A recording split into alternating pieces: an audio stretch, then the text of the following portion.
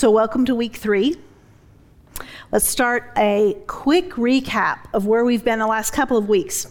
Last week we discussed the development of a heart awareness, which is really the skill. It's not a gift, it's a skill, which means with practice you can get good at it. But it's the skill of staying attuned to what's going on in your heart.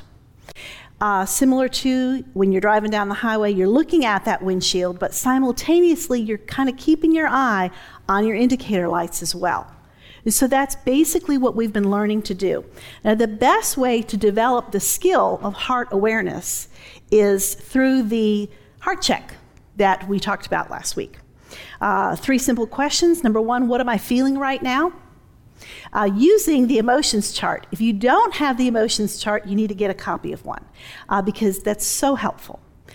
Second question is, where in my body do I tend to hold that feeling? Shortness of breath, tight stomach, tight shoulders. If it's positive, maybe I sigh, I feel relaxed, but how does that emotion express itself in my body? And then finally, draw an arrow from the word that you just wrote about your feeling, each of your feelings, draw an arrow down to thinking. What thoughts have been rolling around your mind that give rise to that feeling? Okay?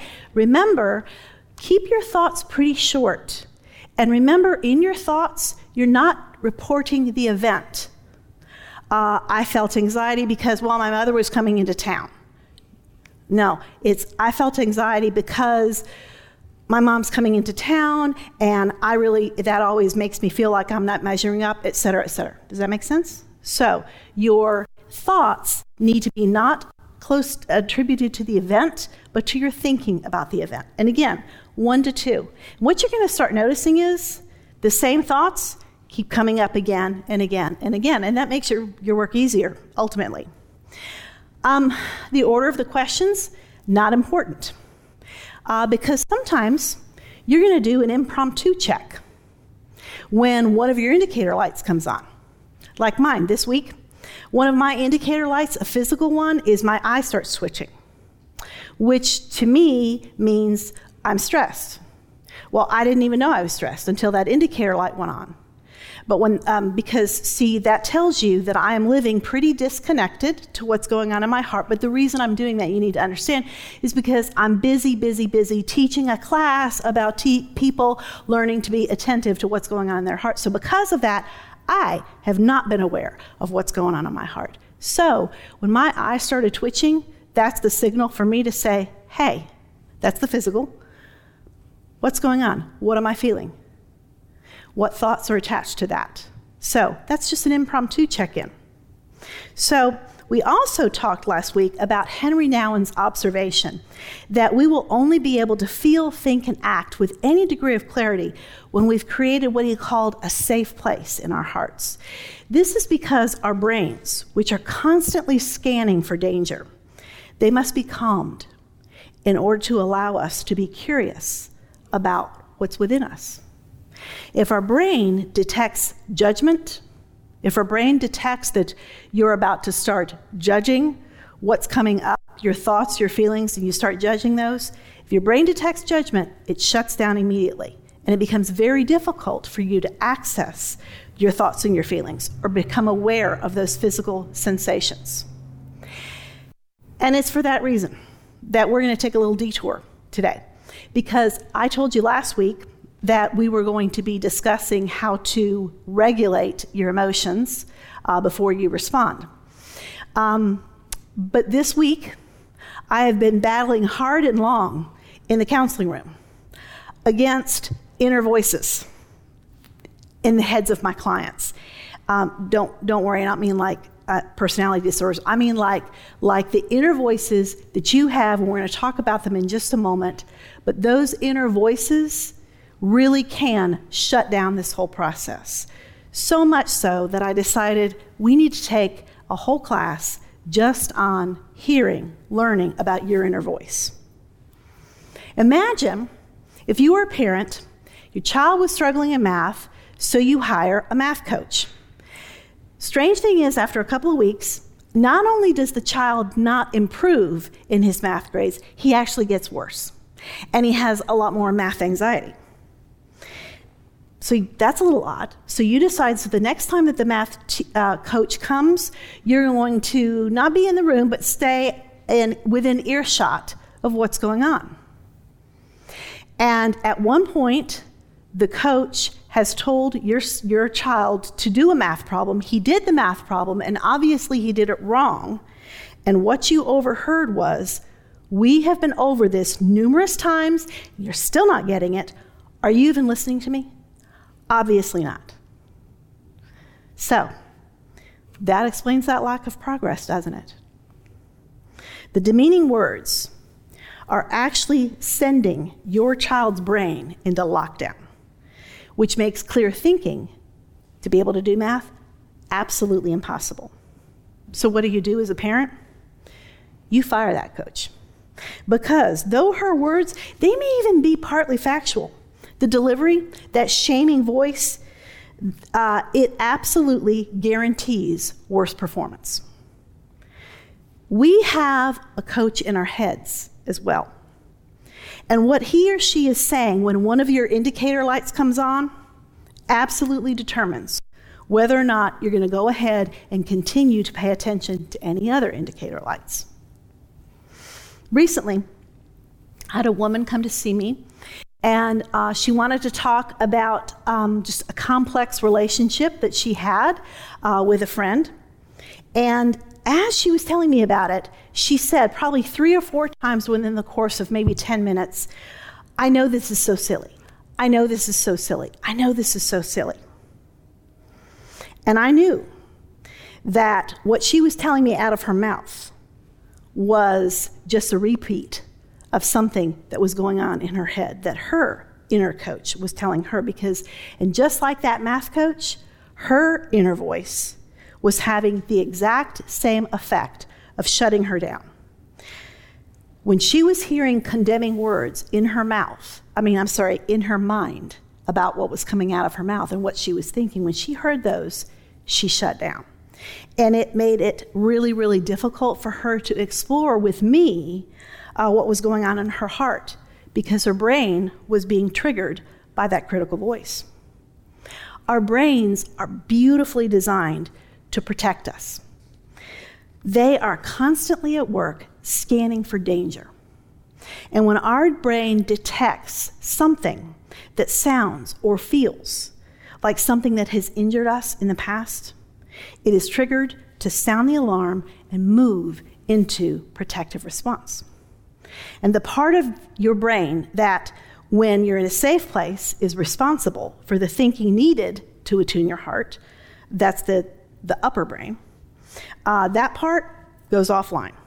And your lower brain, which is mainly impulse, the lower brain takes over and everything goes mute. And it becomes very, very difficult for somebody even to be able to articulate thoughts, feelings, or physical sensations. They can't access them.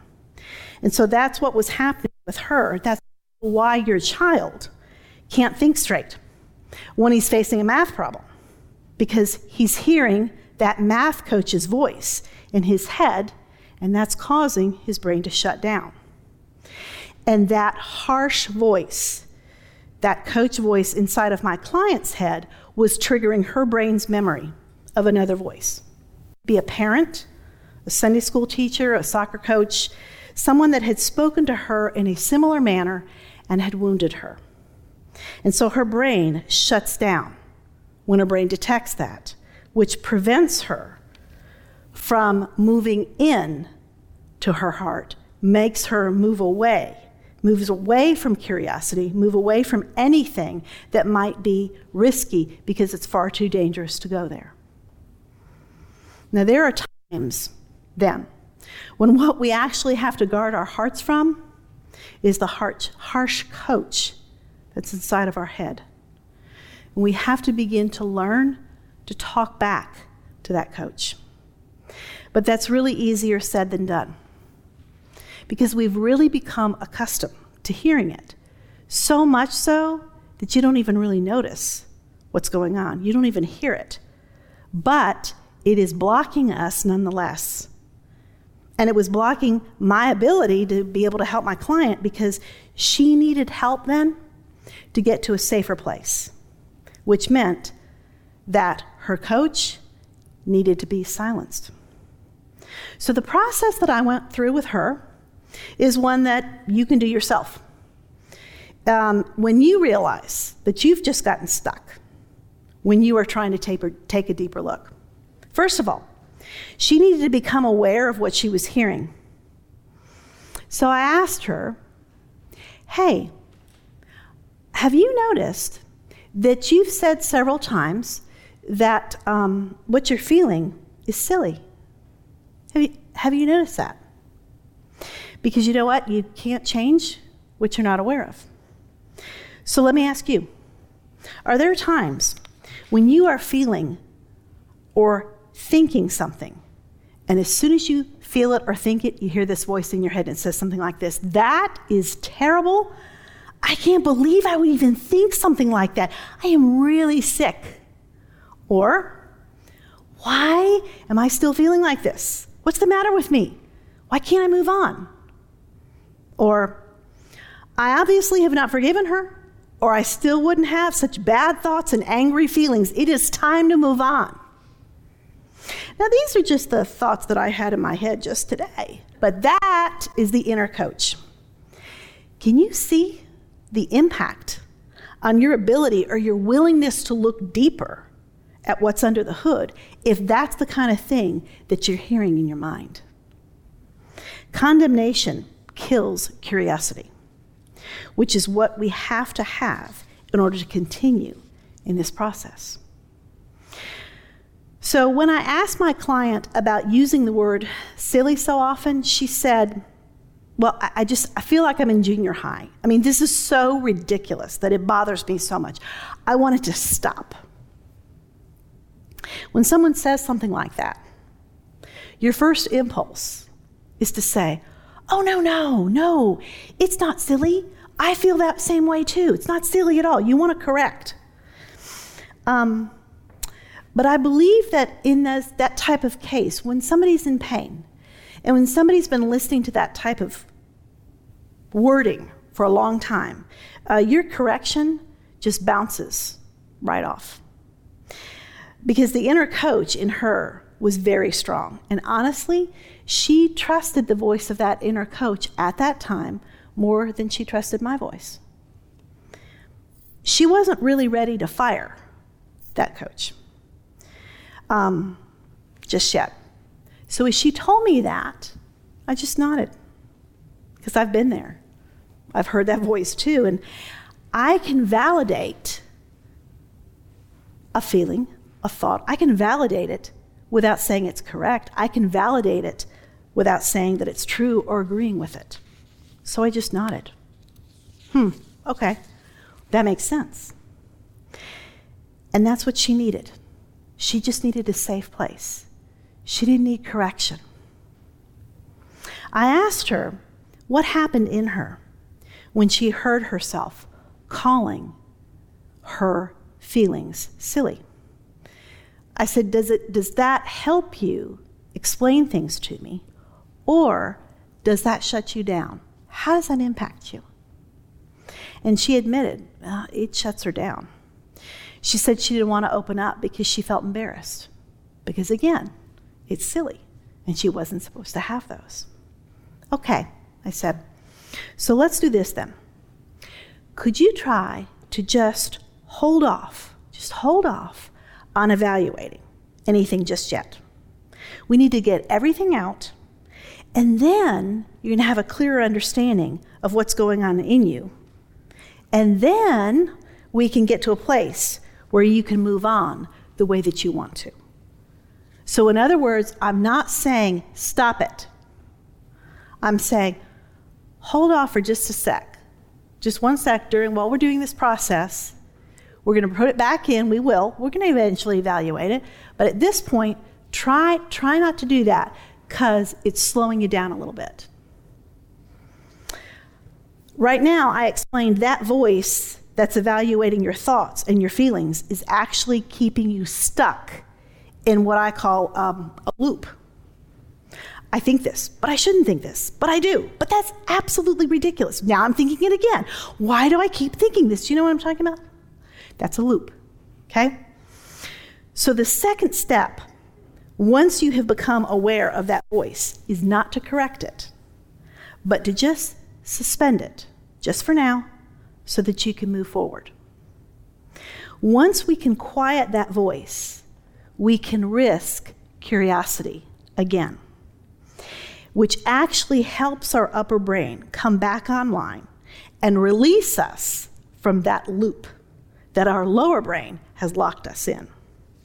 Andi Kolberg says in her book, Trying Softer, curiosity helps brains that may be acting from subcortical regions, lower brain, such as the limbic system and the amygdala, to reconnect with the cortex, the upper brain.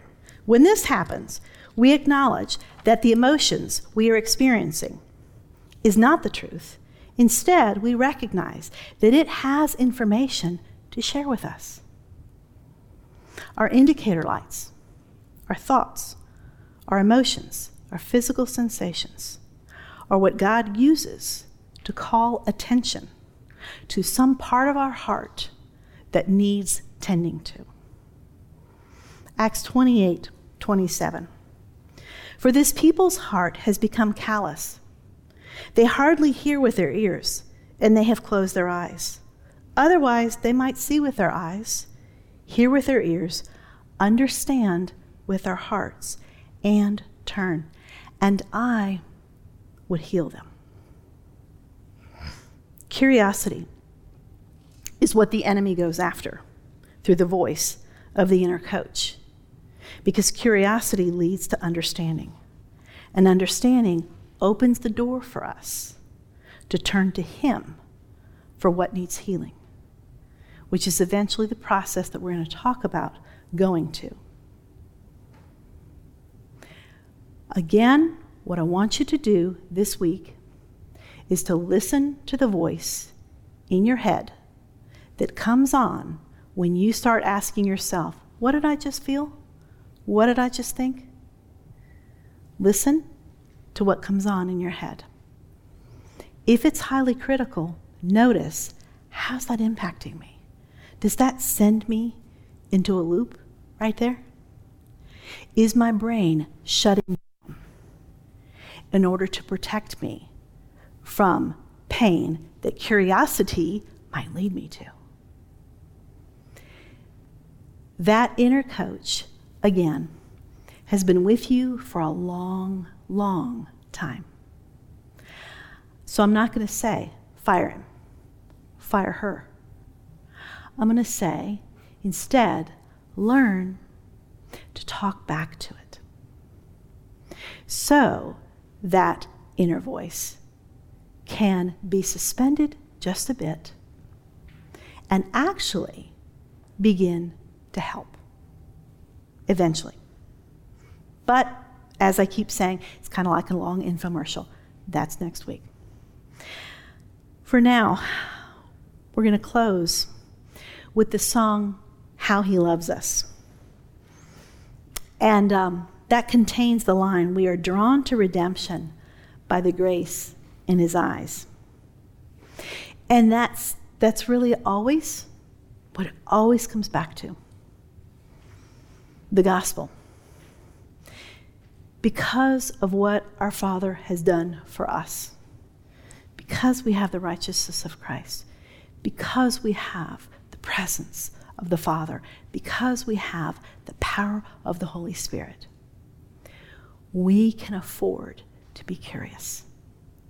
In curiosity, there is entrance to the Father and healing and restoration. We are his children. And he is connecting with our hearts so that we would learn his heart better. Why? Because that goes right back to your calling, which is the same as Christ. Christ came to earth so that people could understand a flesh, a blood, and blood living example of the heart of God in the context of their world. That is the exact same calling that we have. Because of the gospel, we can move with boldness into whatever is in our heart. The gospel cultivates curiosity. Curiosity cultivates redemption. So listen to this song and begin to ask the Father that he would give you an experience, not just of head, but an experience of in the heart of his love for you. Because it is from that position, and only from that position, that you can risk this kind of hurt, this kind of look deep into your hearts. And you can. And that's the good news. So let's listen to the song. Jesus says that is chanted over us. We are desperate that you would get that from our ears, from our heads, down to our hearts, and that you would free us. That you would help us to believe, oh, what a difference it would be in our lives if we could believe that. Would you remind us of that voice? Could we hear your voice of love over any voice, both in our heads and those around us? We are distracted, and that shuts us down, and it locks us into a loop. And you offer rescue. Thank you, Jesus, that we are not doomed to that loop, and we are not doomed to trying to figure this thing out ourselves. Remind us of that, Jesus. Change us, change our hearts, so that we would leave this place and we would go into our homes and into our jobs, into our children, to our friends, to the cashiers at Walmart, that because they engaged us, they would have experienced your heart for them through us. That would be a miracle. And we ask for it. In your name, amen.